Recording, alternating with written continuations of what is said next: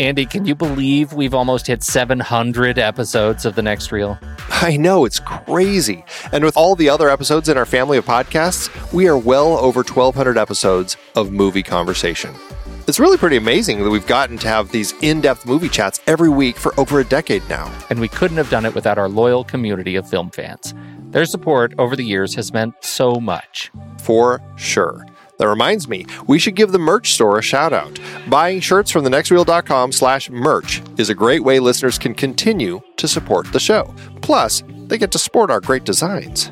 Absolutely. I think sometimes folks forget we have a variety of shirts, mugs, phone cases, and more available. In fact, a great place to start is with a shirt sporting the Next Reel's logo. We also have that classic Fast Times Spicoli Surf School tee, or the weirdly popular Rusty's European Tour shirt. The one from National Lampoon's European Vacation. Why is that so popular? Search me, but we have sold a ridiculous number of those. I guess there are a lot of Rustys taking trips to Europe? We're always adding new designs based on movies we've covered, like our brand new design for a streetcar named Desire, featuring a streetcar named Desire. So if you want to rep your love of TNR and films, head to thenextreel.com/merch. Every purchase helps us continue to have these weekly in-depth conversations. So visit thenextreel.com/merch today. And as always, thanks for listening and being a part of the Next Reel community. We've got lots more great movie chats coming your way. We wanted to take a moment to thank you for your continued support over the years. It's hard to believe that we've been having weekly, in-depth discussions about movies since 2011. That's right, 12 years and counting. Producing this show is a labor of love for us, but it does require a lot of time and effort each week. If you enjoy our podcast and would love to help keep it going, there are some easy ways you can show your support. One is by using our Originals page to shop for the original source material that movies we've discussed were based on. That's right. In Season 1 alone, we covered 13 films adapted from books or plays, from Charlie Kaufman's adaptation to David Fincher adaptations like Fight Club. In Season 2, we covered even more, like Powell and Pressburger's The Red Shoes and The African Queen from our series about legendary cinematographer Jack Cardiff. We can't forget about the 4 Jason Bourne movies we talked about. Love those movies. Well, the original trilogy, at least. For our Richard D. Zanuck series, we did Jaws, Rush, Big Fish, and more. And for our horror series, we talked about John Carpenter's The Thing, which was adapted from Who Goes There? We did our first great car chase series with movies like Bullet, The French Connection, and Drive. And for the holidays, we did Preston Sturgis's Christmas in July. We had a great John Huston series with adaptations like The Maltese Falcon and The Treasure of the Sierra Madre. And for our baseball series, Moneyball with Brad Pitt. Have I told you lately how much I love that movie? Yeah, I think you have. Plus, our Magician series and Heist film series had adaptations as well. Tons of page-to-screen gems. Listeners can find the details and links to the original material at thenextreel.com/originals. Every book, play, or movie you buy through our links helps support the show, and it's no extra cost to you. So dive in and get your next read today. thenextreel.com/originals has all the films adapted from other sources that not only we have covered, but all of the shows on the Next Reel family of podcasts. Check it out and get reading. Support the show and build your reading list. It's a win-win. Head to thenextreel.com/originals.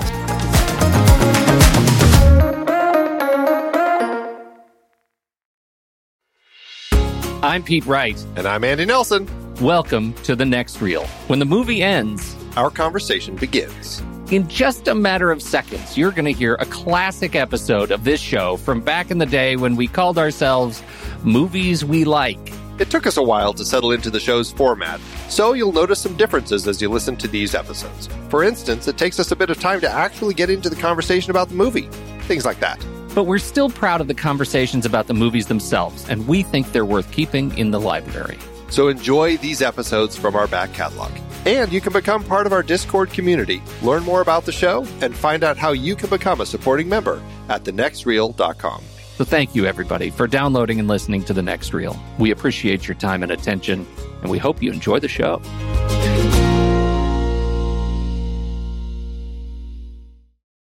It'll be like sucking the marrow out. I don't even know what that means. What is that? What is that even? What is that? How does that possibly relate to movies?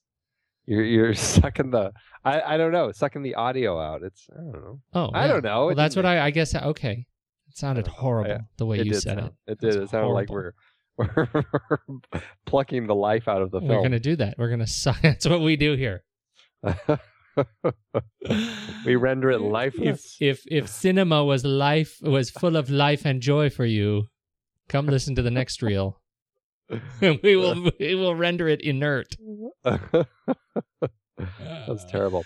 Now let's move in quickly. I want to execute this and make sure it's efficient. It's efficient execution tonight. It's strategery. We're going to get organized.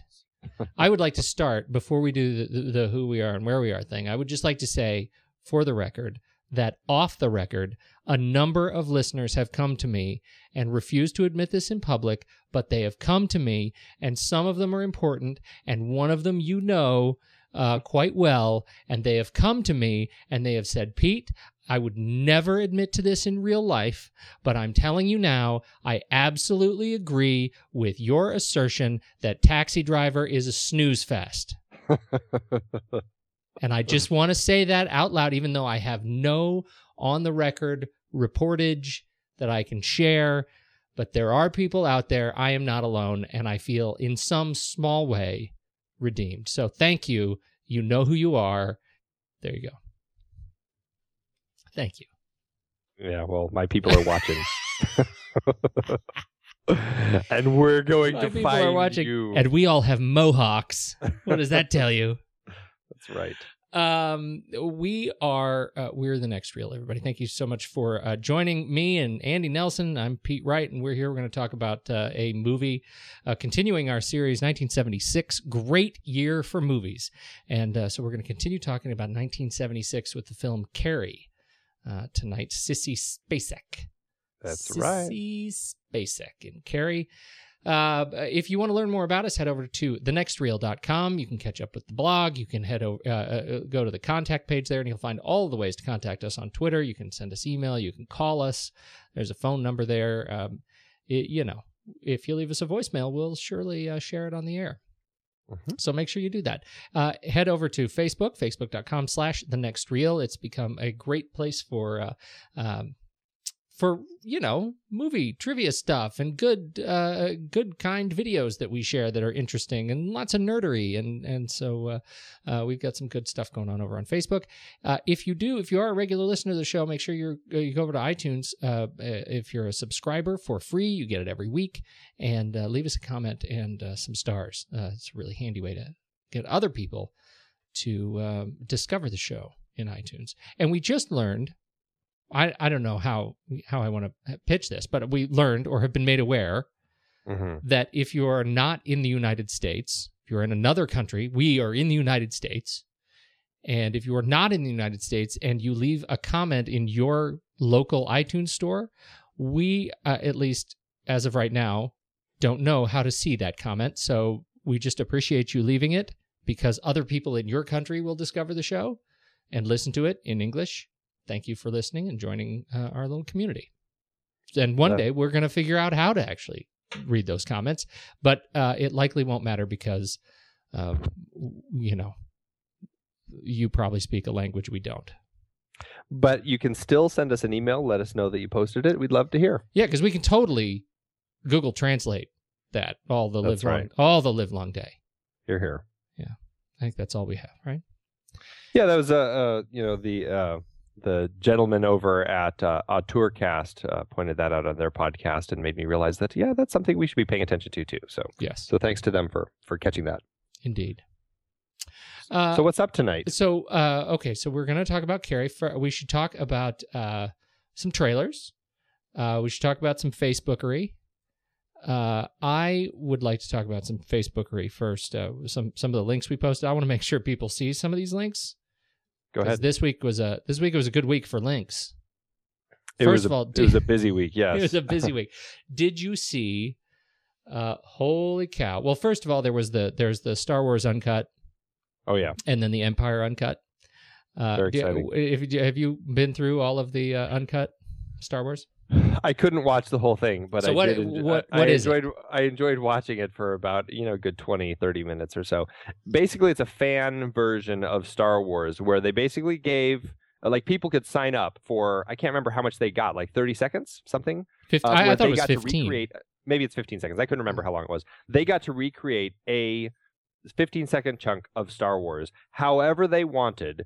And then whoever was putting this together compiled them all and created a full-length version of Star Wars that's essentially a fan film with all the fans' different creations put together to create it. Some were animated, some were live action, like stop-motion animation with Legos. Some were done. Some were wearing pajamas. Some were wearing pajamas. Some were really cool CG. Some were just completely off the wall.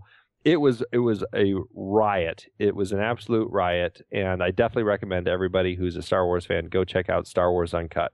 And they did just announce that they're going to be putting together the Empire Strikes Back Uncut project, and that happened, I think, today, yesterday. In any case, it's apparently crushing their servers right now because there are a lot of fans who would like to contribute their 15 seconds. So it's totally worth checking out. The other video that I really deeply, viscerally amused by was Patton Oswalt's Star Wars filibuster on Parks and Recreation. And this was for an episode of Parks and Recreation that I guess is coming. I don't watch the show, but I think I might, based on this kind of humor. Patton Oswalt is in a I guess it's some sort of a civic meeting, and he decides to filibuster, and the conversation that he then launches into a 9-minute filibuster based on the 2015 proposed release of Star Wars Episode 8. And he finds a way through this improvisation at the podium to connect Star Wars to the Marvel universe, the X-Men universe, and the Fantastic Four universe. And as one commenter said, the only thing that would be better is to have Mal and Serenity saving Luke from Wolverine. But it really is. It's great to watch, and it shows just how what a great nerd and what a fantastic improvisational speaker Patton Oswalt is. It was great. Absolutely. I have a buddy who's on the council for he's a city council member in the city of Tempe down here, and he said on Facebook that he wished more people would come and and do these sorts of little speeches at their council meetings just to liven things up a little bit. Yeah, you can imagine. I can totally imagine. Absolutely. So there's some good stuff. We also you'll see from this weekend we have our episode. We had a film board episode this weekend, the film board event of the month, where we got let's see, who'd we have? We had Mike and Steve, Mike Evans, Steve Sarmento joined us, and we talked about 42, the Jackie Robinson biopic. So go check that out if you are thinking about seeing that movie. Hopefully, our discussion on it helps you make a decision. Absolutely. Okay, so shall we talk trailers? Let's talk trailers a little bit. Let's do it. You want to go first? You want me to go first? I'll go first. All right. Why not? All right. So the trailer I'm talking about this week is Disconnect, which looks like a really fascinating film, and I think it's opened limited in some places around the country. The release date's April 12th, but it's not open anywhere near me. So I'm not quite sure, but it looks like a story of a group of different people looking at the modern connections that people have, and how people are, in the case of this film, how a lot of people aren't necessarily using it for good, whether it's stealing your identity or bullying a kid at school by sending him fake book posts from a girl that he likes, to just the way that reporters are accessing news and all of this. It looks like a really fascinating story with that seems to be fitting the times right now, and I found it absolutely fascinating and definitely something that looks like something I want to watch. Jason Bateman's in it. Hope Davis, Paula Patton, Alexander Skarsgård. It's got a great cast, and it's directed by Henry Alex Rubin, who most recently was nominated for an Oscar for the documentary he did, Murder Ball, which is an absolutely amazing documentary. Truly. Really, really great. And so, I don't know, the trailer for this film just really stood out for me as something that's definitely worth watching. Yeah, I'm excited about this one. I get nervous about these sort of kind of techno thrillers because it always makes me think of The Net.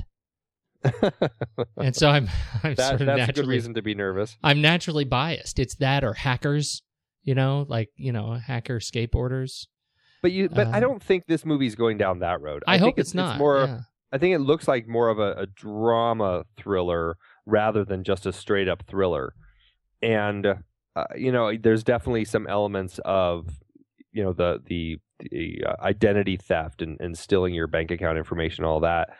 But I don't know. I just think the relationships in this look a lot stronger. And my sense from watching the trailer is it really has a much better story than any of those sorts of films. So, I mean, don't get me wrong, I'm going to see it. Yeah, I'm just saying, I'm going to see it with nerves. I have to watch my adrenals. It's not called The Net 2, at least. My trailer is it's comedy. This is it's called The Way, Way Back, and I'm very excited about this film. This is the next film from writers Nat Faxon and Jim Rash. We've talked about Jim Rash before, and Nat Faxon, as a matter of fact, when we talked about The Descendants briefly in some conversation last year. They were the writers of The Descendants. This year, The Way, Way Back, they are writing and co-directing the film, starring Anna Sophia Robb, Steve Carell, and our dear friend of the show, Sam Rockwell. One day we should tell him that. He should be on our best friends who haven't met us list. If he's not already. Oh, totally. He and Jim Rash both, I think, should be on that list. And so it looks like just a great. It's sort of a cross between. There's some Dirty Dancing in there. There's a little bit of Adventureland. There's a lot of Adventureland kind of creeping up in here, and it has a little bit of that kind of that family disconnect vibe from.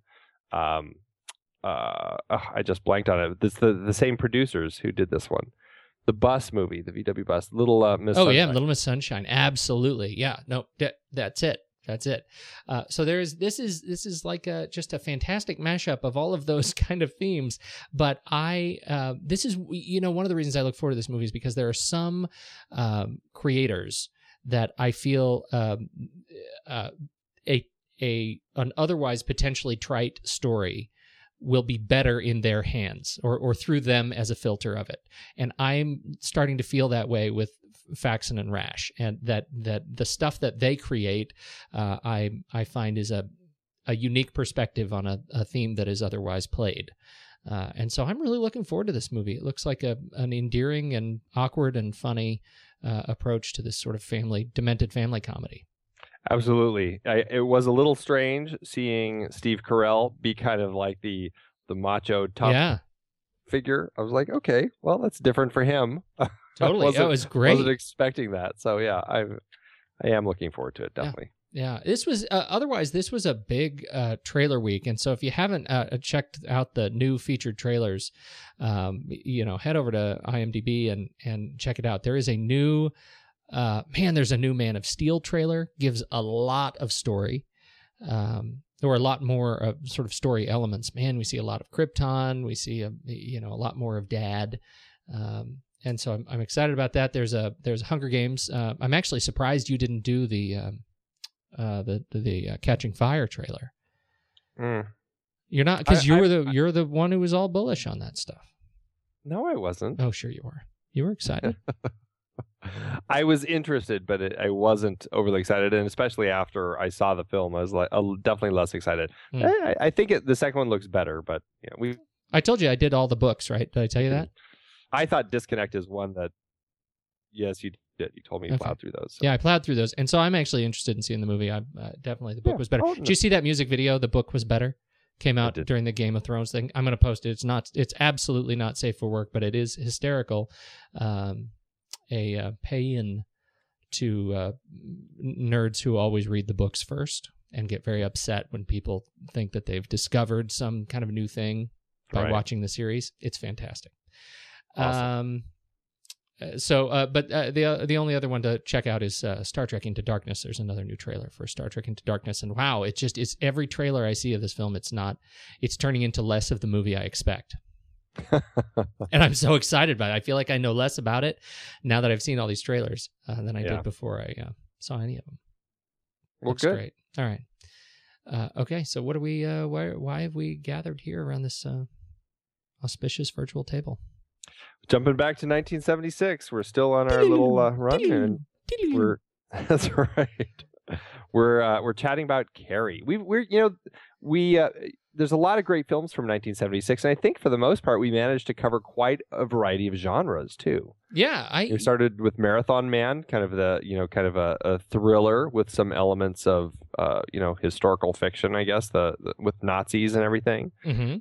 And then we jumped to with Nazis and everything. Those Nazi guys. That always bodes well. I love it. And then we jumped into Taxi Driver, a very kind of heavy psychological drama. Mm-hmm. And then tonight we're doing a horror. And then we've got a couple other that we're going to be doing. So it's a good variety, good mix. Yeah, it is a good variety. I excited to hear your thoughts on Carrie. Why don't you go first? No, week? I told you last week when we started, I was excited to watch it because I'd only really ever watched it from the perspective of it's a horror movie and turn out the lights and just kind of get spooked when I was much younger. And in watching it, I realized it's not really that kind of movie, and I don't really remember why. I was so scared, but because it's not like a horror. It's not like I would compare it less to Nightmare on Elm Street, for example, and maybe that's sort of the Stephen King spin on it, on these sort of horror concepts. But I found myself, I definitely kind of interested and thrilled by it, but not, I didn't find those elements of just sort of jump out of your skin horror. And that's what I remembered from the experience. And I just think it's funny, the sort of cultural memory that sticks. It is interesting how that sort of changes. And I think it probably was a lot scarier back closer to when it came out in 1976.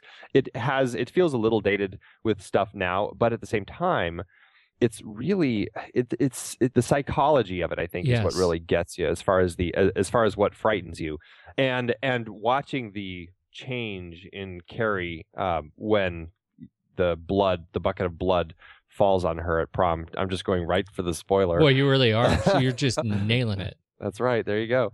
It really it's frightening seeing that transformation in her and how much she changes, how quickly she changes to somebody who just is ready to kill everybody.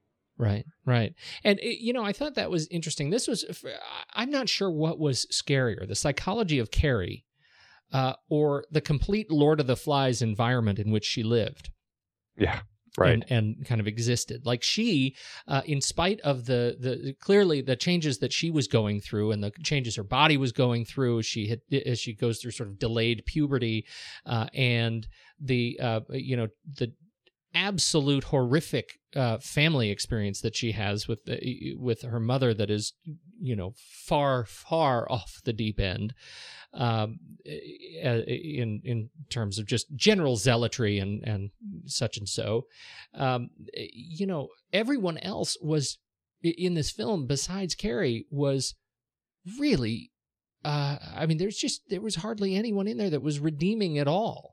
The coach, I think, was was kind of the saving grace, but nobody remembered her name. The other kids in school were just an absolute caricature of kids in school. I don't know. It's been a long time since I've been in high school, but I certainly don't remember it that way. But what I found so interesting about it was how much emphasis, or how I think the psychology of the film plays out in terms of what we remember of how bad high school was. It's like this was the memory of somebody who didn't have a great experience, and yet, put it under the magnifying glass under the sun. For us to experience that for Carrie. And I think that made it an interesting thing to watch, even though it was kind of always in a dream state. I think that starts with the opening credit sequence, which I compared to sort of, the opening credits for Zombieland, right? Mm-hmm. The super, super high speed film, right? The slow motion that you get with the Viper camera or whatever they used. And I have a feeling had this movie out, it'll be interesting to see what the remake does with the opening credits. So the opening credits is a very, very, painfully slow and long sequence, a slow motion sequence of, these girls in the locker room in various stages of undress. It's like Brian De Palma's Zombieland credit sequence, except for all these girls are naked and moving really slow.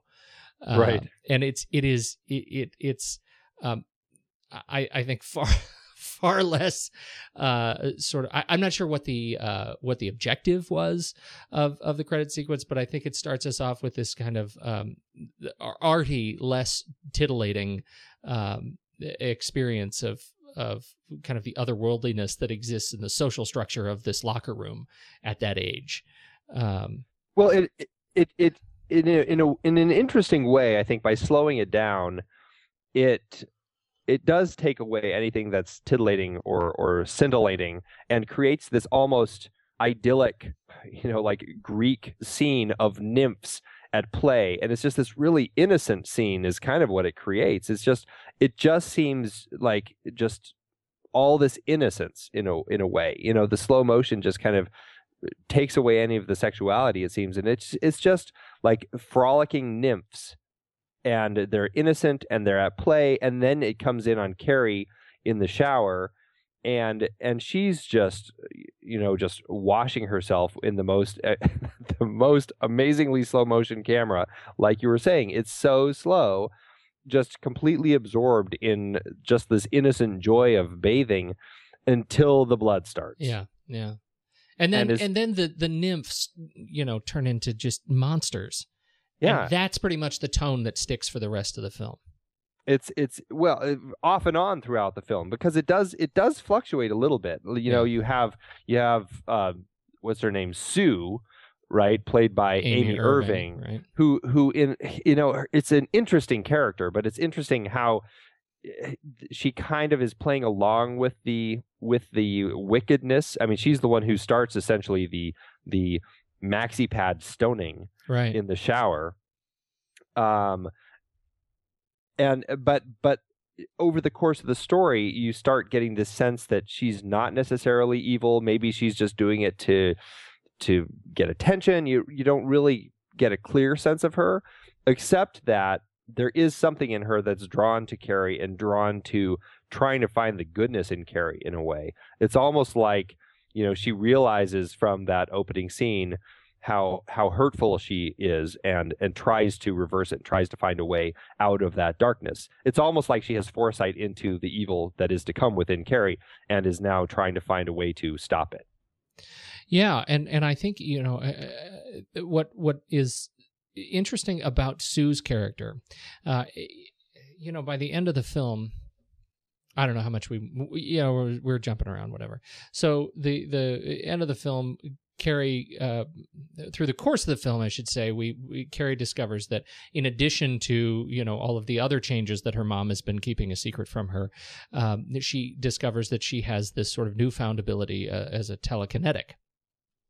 And so there she is, learning how to move things with her mind, and she's reading all these books about moving things with her mind. And then, so when the miscreant teens, not including Sue Snell, Amy Irving's character, come together and drop the pig's blood on her, and some of the girls are laughing, others try to leave. Carrie goes berserk, and she literally does beat most of the children with a fire hose with her mind. And everything burns down. And at the end, she's in her house, and we can talk about the experience with her mother. Bottom line is, her world completely crumbles. Many, many people die. And the way the movie ends with Sue Snell, who has been the sort of center of redemption for the film. She was the one who decided that the peer pressure was, she was going to combat the peer pressure and try to make sure that this outcast had a good time. She is the one who ends up being essentially cursed as we see her wake up from this horrifying dream of being pulled into Carrie's grave. And so she is screaming and screaming and screaming, and her mom is holding her and trying to comfort her. But you can tell she's the one who's going to be cursed for life from this experience, even though she was the one who was trying to make good.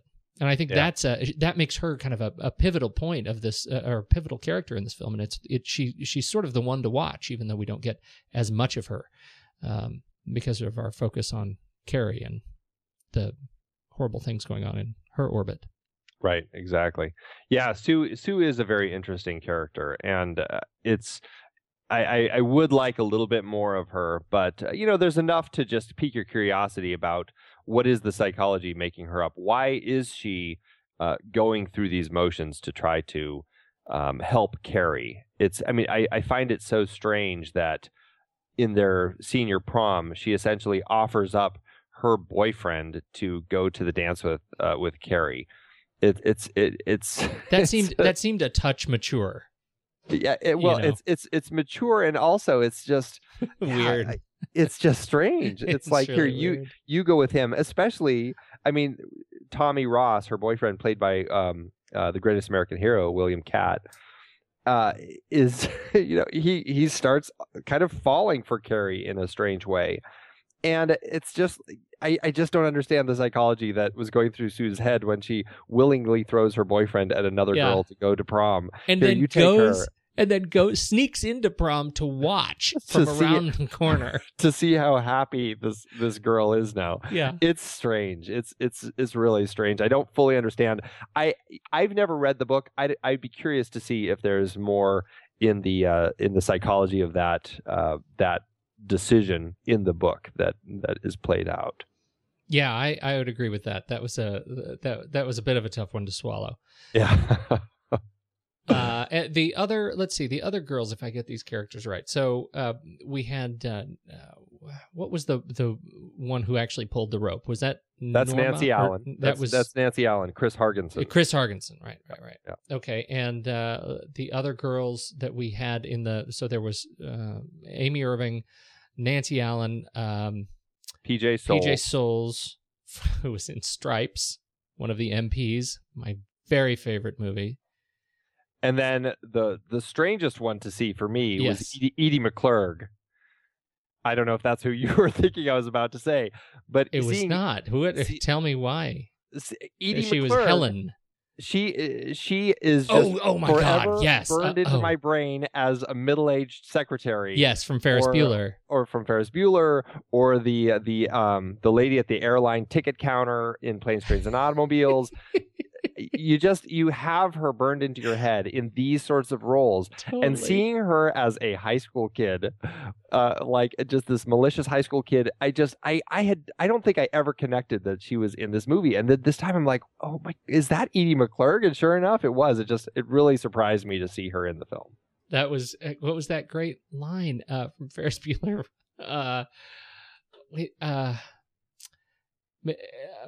Yeah. With your bad knee, Ed, you shouldn't be throwing anybody. I loved that. She is great. But you're right. That was shocking. She had those big glasses on in this movie, right? Those big 1976 glasses. Right. But who were you thinking I was going to say? Now I've totally lost the thread. Oh well. We also had John Travolta and William Catt playing the boys.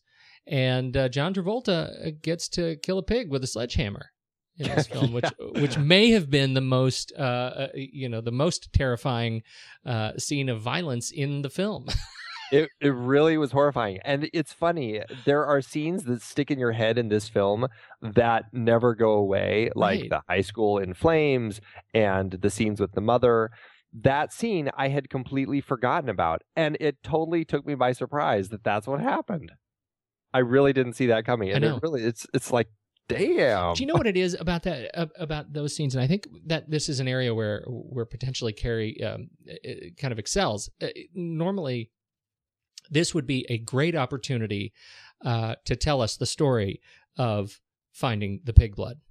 Yeah.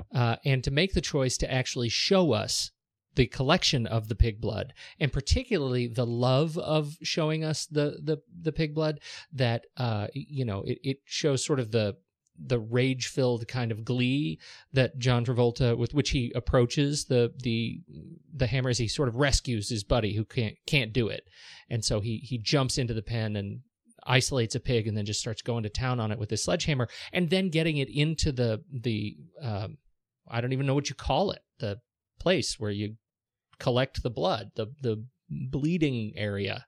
Right. What is that called, Andy? You're from your farm life.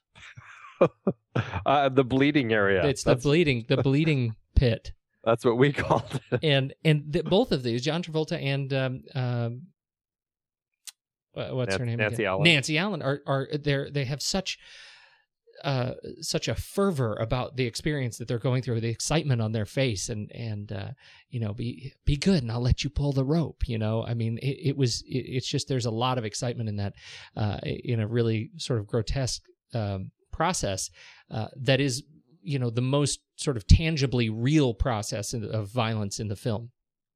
Everything else is, you're sort of distanced from it because it's a little bit supernatural. Do you know what I'm saying? Yeah, absolutely. In a way, yes, they're the antagonists in the film. They represent really true evil, but it's frightening at what level it comes, because it's something. I mean, I know we're watching a horror film, but you just don't expect to watch somebody beat a pig to death and then bleed it so that they can do this horrible prank. It just seems like that's so extreme for a prank. Maybe. Yes. Maybe a bucket of fake blood or something, but no, they actually slaughter a pig.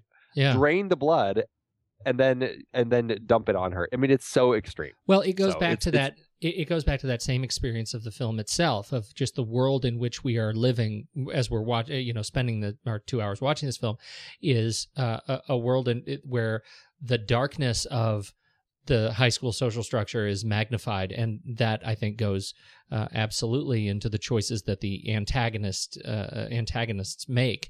It is magnified. It's not paint. It's not fake blood. It's the real deal. Right. Absolutely. So let's, you haven't read the novel. I haven't read the novel.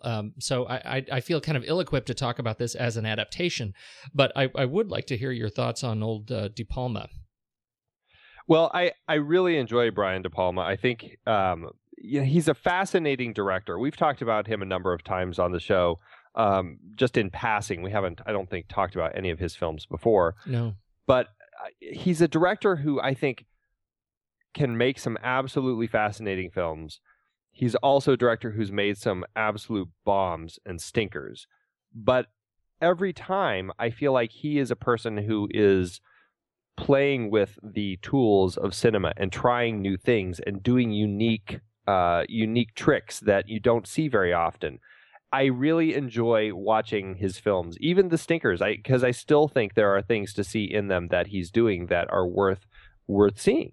And Carrie is certainly not one of the stinkers. It's a fantastic one that he does with a lot of his tricks, a lot of really interesting camera angles that he has. He's got his editing style, the way he shoots and edits, I find absolutely fascinating. A perfect example early on in the film, after the shower incident, when Carrie is has all the tampons and everything thrown at her. They excuse her from school. She's walking home. We see her walking down the sidewalk, and we see this kid on a bicycle weaving in and out of the trees as he kind of passes her and goes by. And then he turns around and starts coming back. And as he's weaving between the trees, we cut from a shot on one side of the trees to see him weaving, and then we cut to a shot on the other side of the trees as we see him go around the other side. And we're kind of cutting back and forth between these two sides of the tree, helping us focus our attention on the kid rather than Carrie as she walks down the sidewalk, but in a way that's still unsettling. And so when the kid all of a sudden rides by her and screams at her, "Creepy Carrie, creepy Carrie." We're totally expecting her to be on edge because of this, because the way that he's built up us up to that moment. So why, from the perspective of the camera choice, is that particular sequence unsettling? It's not expected. We don't normally do that. We're also following Carrie at that moment, and then all of a sudden we're not following Carrie. We're now jumping back and forth behind the tree as this kid is weaving around, and it pulls us out of what we were paying attention to, which is right. Carrie walking home. All of a sudden we're now following this kid, and we're in a way that's very disorienting because we're bouncing back and forth on opposite sides of the tree until the kid bikes past her again and yells at her.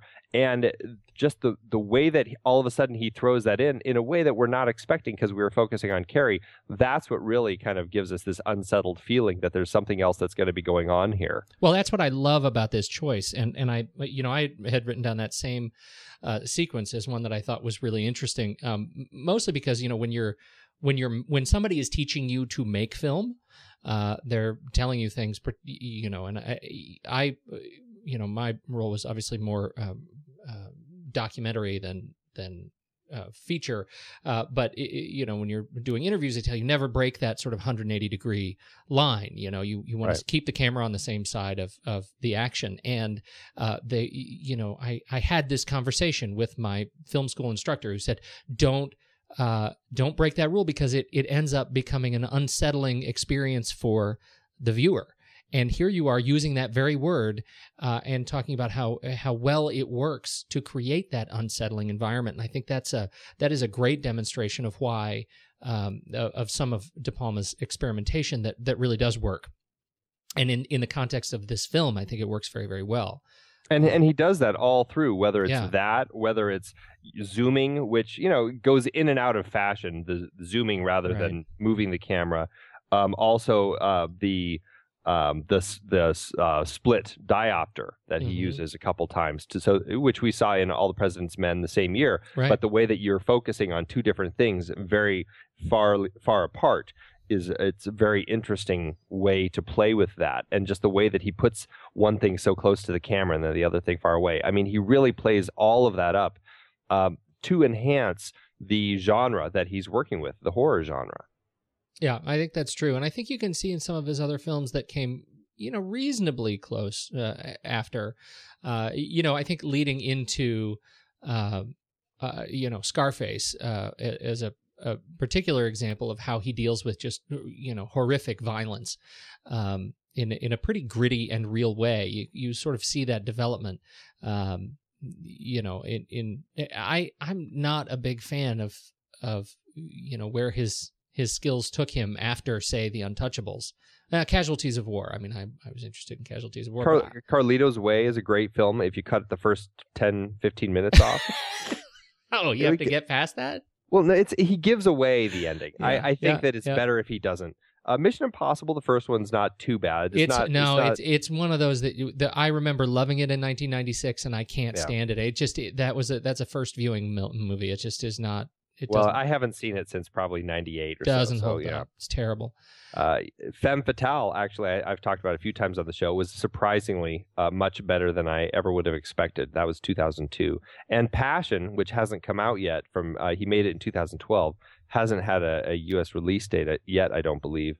I'm very curious about that because it does look like he's going back to this psychological thriller sort of roots. Mm-hmm. Even when he's doing his films that are the stinkers, like The Bonfire of the Vanities or Snake Eyes, there are still elements in those that are really fascinating. And even the split screen, which is something we haven't talked about yet, but the way that he uses split screen, he's one of the only filmmakers who still uses split screen and it does it really effectively. And it's fascinating to see what he pairs on the screen to look at. We see it in Carrie, in those other films that I mentioned. We see it. I think Quentin Tarantino started using split screen because his affinity for Brian De Palma. Soderbergh, too.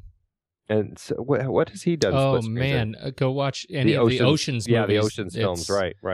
Epic. And That's right. So, I wonder, it's been 10 years since I've seen Blowout. I wonder how well that holds up. I remember really, really liking that movie. Yeah, I really liked Blowout. I mean, a lot of his films from the 70s and 80s I enjoyed. The 90s was a rougher Tough. decade for him. Yeah. But, he's still there. I still say, even you look at the bad ones, there are still elements that show that he's pushing the bounds of filmmaking, and he's trying new things, and he's doing unique things with film. And I say he's definitely worth looking at. Yeah, no, I'm with you.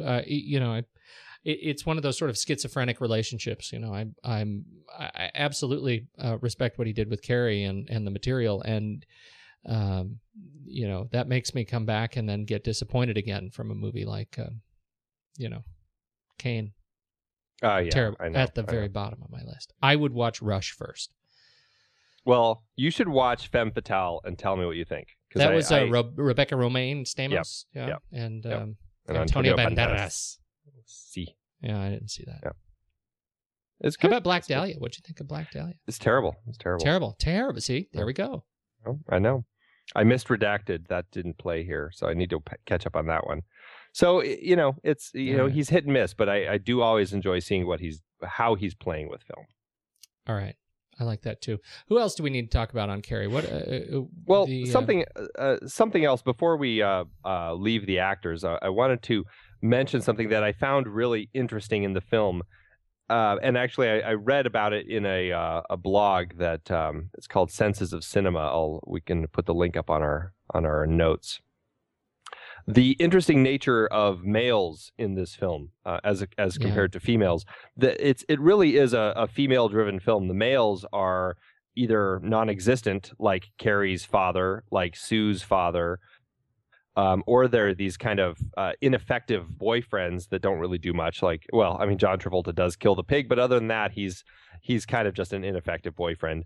Oh yes, John Travolta, he does kill the pig. He does kill the pig.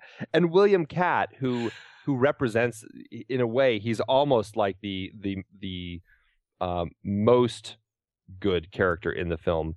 And it's interesting that he almost has this androgynous look to him. He's got this crazy blonde fro and curly fro. This curly fro, and it gives him this look of kind of almost being a little feminine. And I found him a really fascinating character because of that. And you didn't feel the same way about John Travolta. I mean, because he had long flowing hair, he's just a brunette. He's got the 70s. He's got the 70s hair going. Yeah. And yes, it's longer, but it just felt like 70s guy hair. It still felt like a guy, I guess. I don't know. But I don't know. Just Tommy's hair is just so big, blonde, glowing, that the amazing tripod, or the scene when they're on the dolly in the dance, and he and Carrie are dancing, and it's her first time ever dancing. Right. And you've got this beautiful shot. This is another great example of De Palma's playing with the camera, where the dolly is going in circles around them, and they are on a platform spinning the opposite direction. And it is a dizzying shot, and it's dizzying in a way that you're glowing and you're thrilled with this, falling in love for the first time and having this experience. And the way that the light hits his hair, it's just like this glowing god. That's one of the interesting things, that he is made almost more beautiful than she is. Absolutely. Really, I mean, the way it reflects, even though in that sequence we are there to see how well she polishes up. Do you know what I mean? Sure. Yeah. And yet it's tough. William Catt is such a beautiful man. He really is the greatest American hero. Yeah. Oh, goodness. Okay. He was in a film that, as bad as it probably is, I haven't seen it since it came out in theaters, but I hold a place in my heart for it because I loved it so much at the time, and that was House. That film, it's probably just a completely terrible horror film, but at the time I just completely loved it. It's like kind of a horror comedy. I honestly don't think I've seen it. It's absurd. It's absolutely absurd. I loved it. I loved it when it came out. I'm tempted to watch it again, but I don't want it. I don't want it to fall. I know it is. It's going to completely mess it up. So. And then I think the last person that I was going to mention, well, we haven't talked about Piper. We'll come back to Piper real quick. But Betty Buckley, she played the gym teacher, And, she's from Eight is Enough. She was around for a long time. For anyone who grew up back then and watched Eight is Enough on TV, definitely saw a lot of Betty Buckley. And she was great to see in this. I had forgotten that she's in here. She got to play a very ineffective gym coach who also got to slap her students around. That is an interesting point that I made a note of. We haven't talked about it yet. There is an unreal amount of slapping in this film. Yeah, there is. I think every character gets a chance to wallop one another in the face.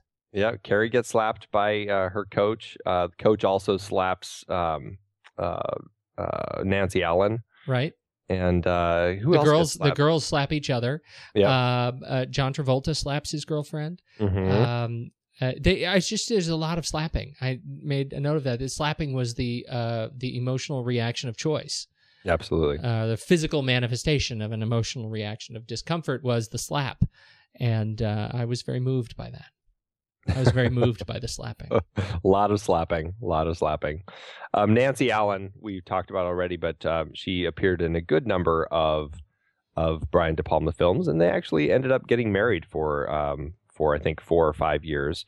They were, gosh, what else has she been in with him? She did, I'm blanking. She did Home Movies, Dress to Kill, and Blowout with De Palma. Oh, that's right. Yeah, she was in Blowout. Yeah, he's a guy who likes to use the same people over and over again. Yeah.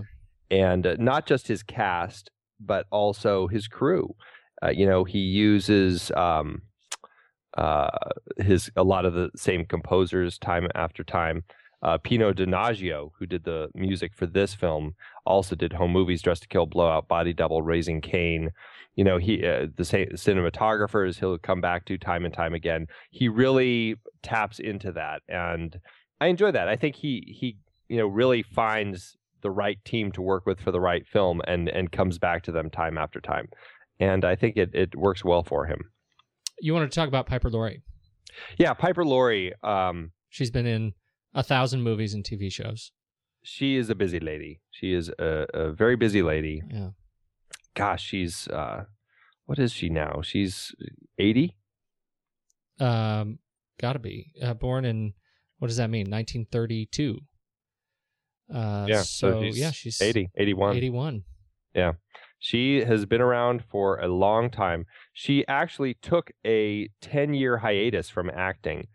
And I'm not sure why, but from the mid-'60s until this film, she kind of took a break. And somebody, I can't remember who, mentioned her to Brian De Palma, and he's just like, oh, yeah, I loved her in The Hustler.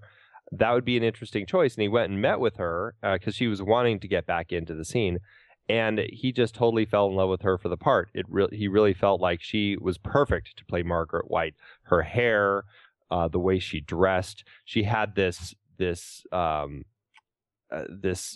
of like haunting, frightening sexuality about her that didn't seem like, her hair wasn't pulled back in a tight bun, that the way that they portray these uptight religious zealots sometimes, there was still something very feminine about her, the way that she has her hair, just kind of like this big thing of hair coming down.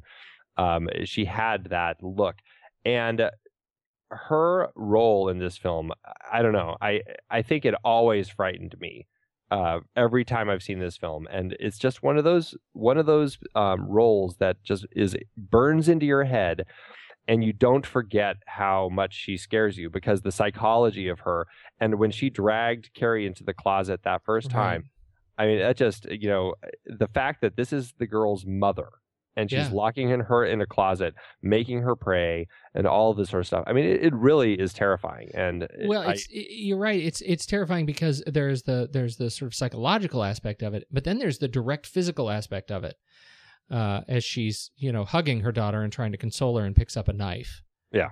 And stabs her. I mean, it's that sort of when the two women now reconcile their relationship by stabbing one another, and then being buried under the remains of their house.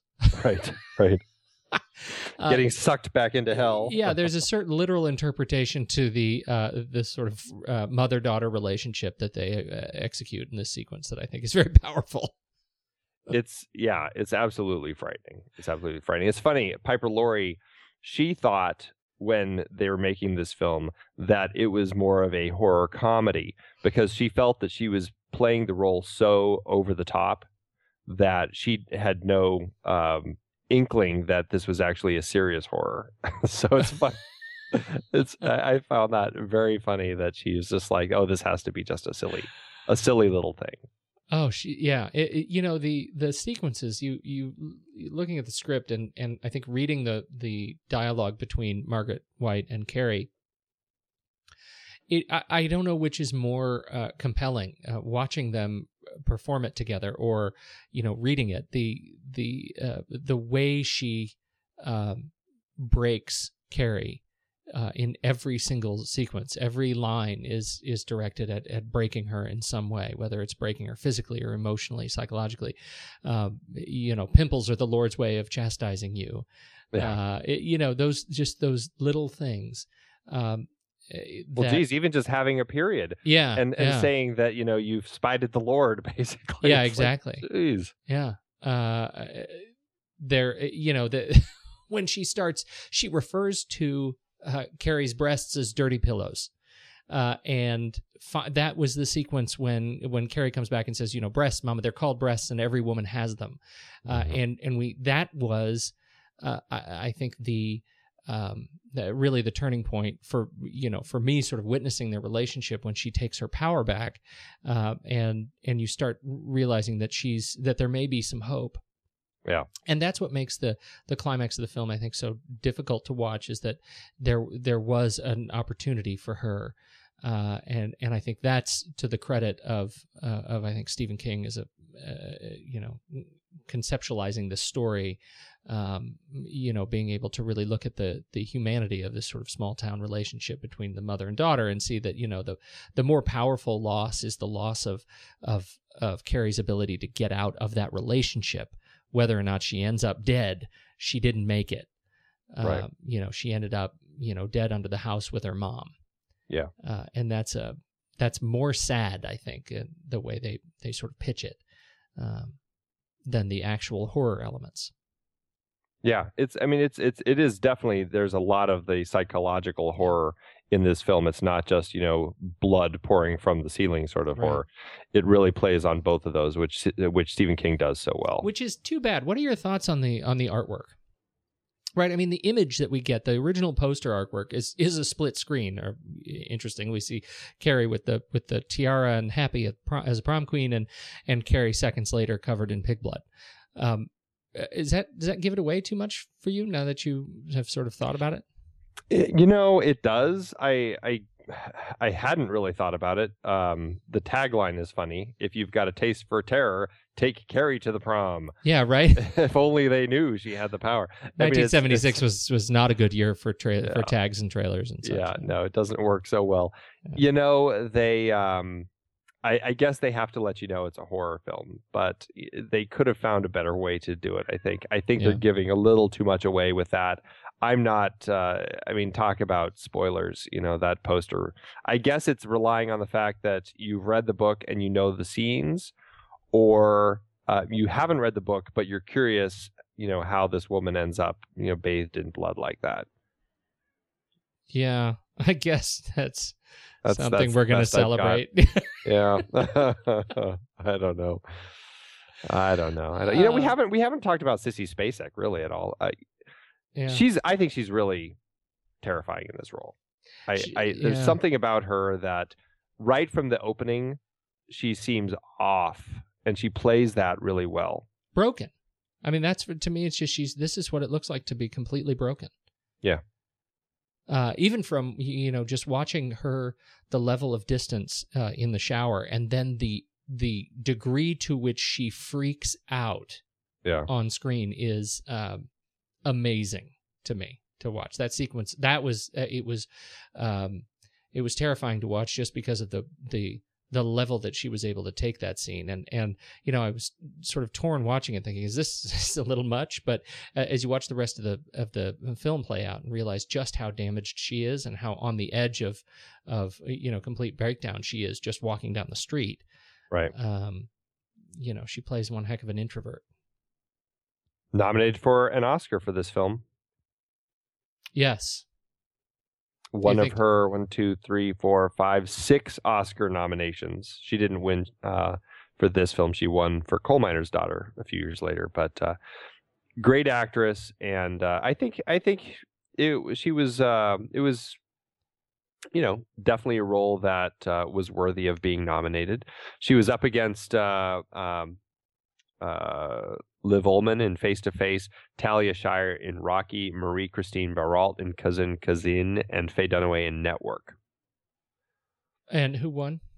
Is that Faye Dunaway? Faye Dunaway, yeah. Absolutely. And Piper Laurie was also nominated for a supporting actress. Yeah. Oh, goodness. Yeah. Yeah. Okay, so let's how the movie. Let's talk about the numbers, shall we? It did good. This was, Brian De Palma had done a good number of films before this. 1, 2, 3, 4, 5, 6, 7, 8, 9 films before this. This was really his breakout film. This is the film that, at the time, 1976, was the film that had made the most money for him and really kind of pushed him into that next level of filmmaking. They made this for, I found it, $1.8 million, and the film ended up making $33.8 million domestically. So it did well for itself. Yeah, it's I'm not sure if that surprised me. I think $1976, that makes a lot of sense. I don't know if I was surprised it made so much or made that much. You mean Well, I think it's a horror film. I don't know. I'm not quite sure what drew people to it, but it was just one of those things that it was regarded one of the best films of the year. A lot of people went and saw it. It was a horror. It was definitely a terrifying horror film that really drew people in. The critics loved it. It was very highly reviewed, and the audiences just came in droves to go see it. So it was just one of those films that just hit at the right time. And it was Stephen King's first book that was published. So in a way, the book hadn't been on the bestseller list yet. This film and the book probably also helped boost each other up, so that Stephen King and the film both were able to and Brian De Palma were both able to kind of make out of this and start really kind of cranking some bigger and better stuff out. Bigger and better, not like The Rage, Carrie 2. No, definitely not. Which did bring back, it was written by Stephen King. Well, he got a writing credit for the characters, but it was written by Raphael Moreau. Amy Irving made it into the sequel, but it went directly to television and starred Mina Suvari. And, poor thing. Yeah, so that was 1999. Another teenager with telekinetic powers who is revealed to have a shared father with Carrie. Oh, goodness. Yeah. Not good. Not a good sequel, but the original we like. This is also notoriously, they made a Broadway musical version of Carrie back in 1988. That was a huge flop. It closed after only 16 previews and 5 performances.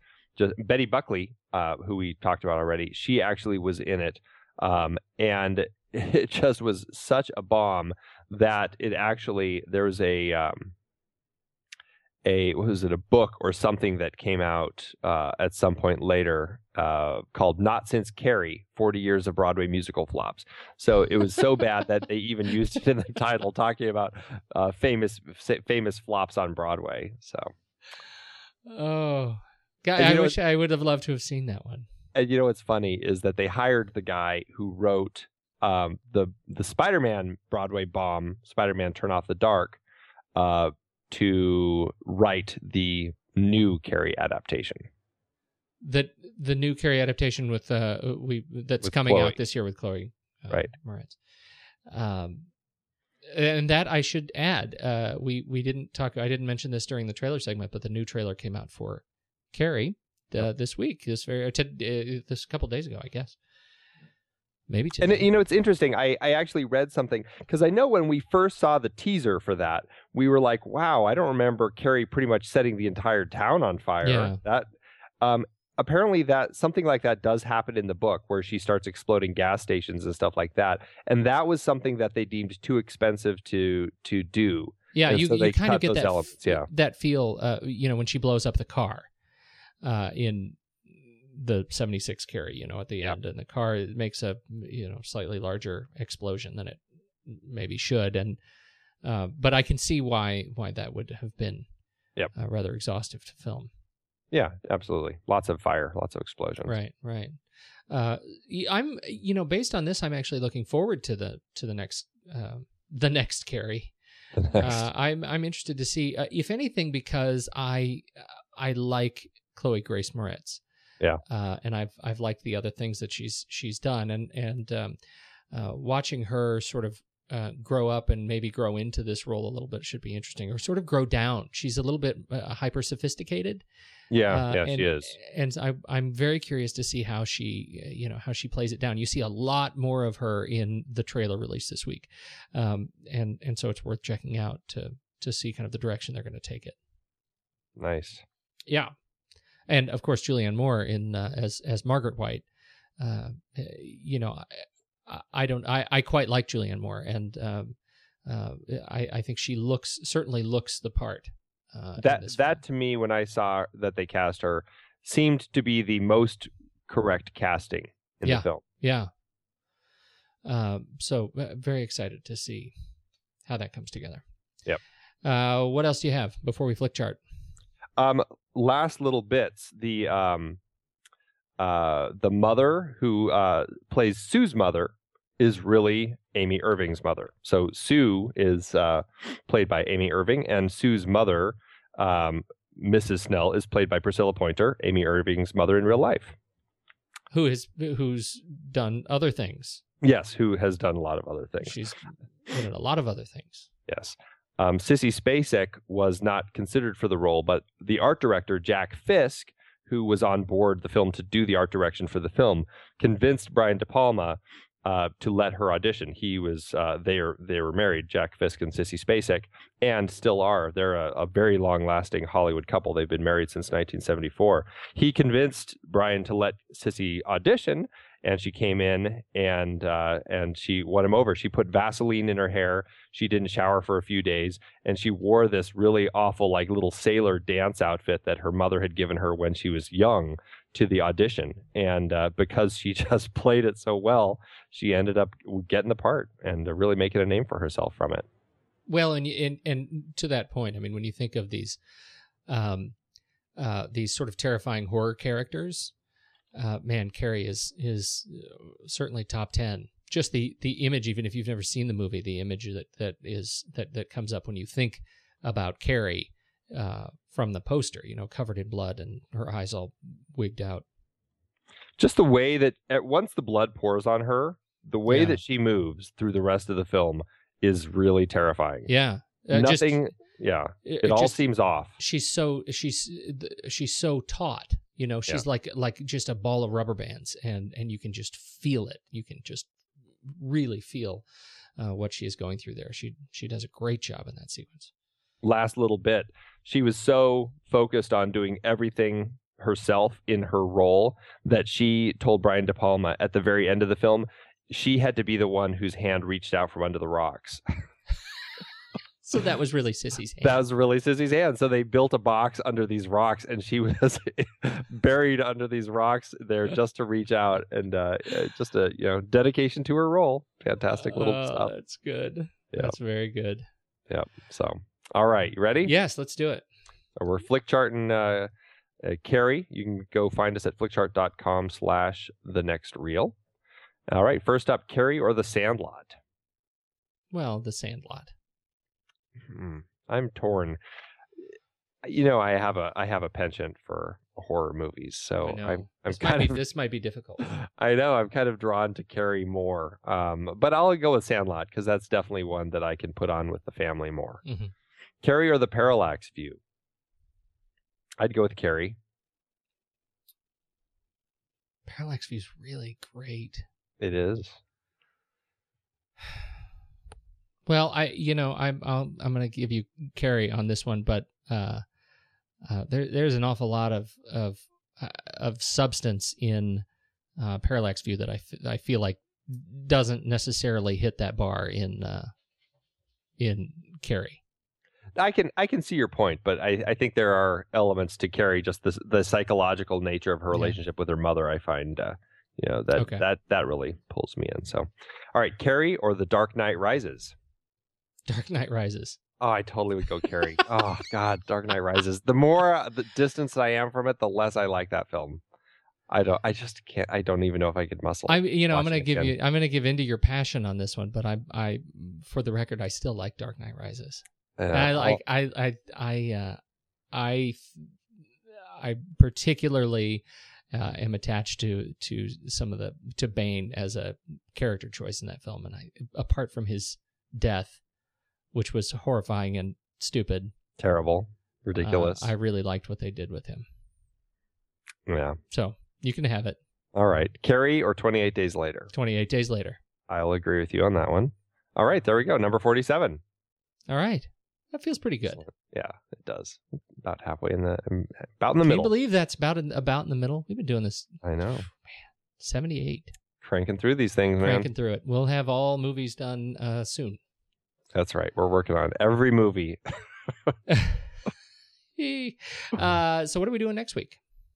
We're again switching genres. We're going to jump over to the Western, and we're going to watch the fantastic Clint Eastwood film, The Outlaw Josie Wales. Oh, I can't wait. What a great, great film this is. Holy smokes. I know. I haven't watched it in probably about 5 years. I'm very much looking forward to watching it again because it's a great take on the Western. It's a great twist to the Western. So, it's particularly fun, I think, to watch this film, after having seen like Unforgiven. Yeah, watching him as an aging actor. Yeah, we're sort of that. I mean, I was 4 or 5 years old when this movie was in the theaters. I don't remember. I saw Josie Wales on VHS, in high school. Yeah. And I didn't really make a connection, but now I've seen so many Clint Eastwood movies since then. When I put this one on today, and I just watched, the first 10 minutes of it, just watching him as a performer, as a young, he wasn't, like 18, but he was, as a younger man was right. Just so compelling to watch his energy on screen. I'm so excited to get through the rest of this film and talk about it next week. Absolutely. I can't wait. It's a great Western, one of my favorites of his, and I'm definitely looking forward to it again. Well, if anything, it really highlights just like you said, the weight of 1976, that we're jumping from horror to, political thriller now to Western, and they all, hit the same year. What does that say about sort of the cultural relevance of moviegoers, that they were accepting of all of these films to the degree that they were? Absolutely. I think that's this is a great testament to that. All right, I got nothing else. Yeah, I think we hit it all, man. All right. Well, that doesn't. Wonderful talk, great film. Can't wait to put it again when Halloween rolls around. Are we doing something not horror this year? I shouldn't say that. Are you giving things away? Spoiler!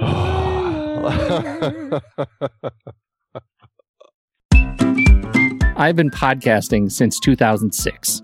In that time, I've tried countless hosting platforms, but in August 2022, we switched to Transistor to power all of our shows here at True Story FM, and it's been a game changer. I love the Transistor allows unlimited podcasts and storage without extra charges. We can publish so much content, and we do.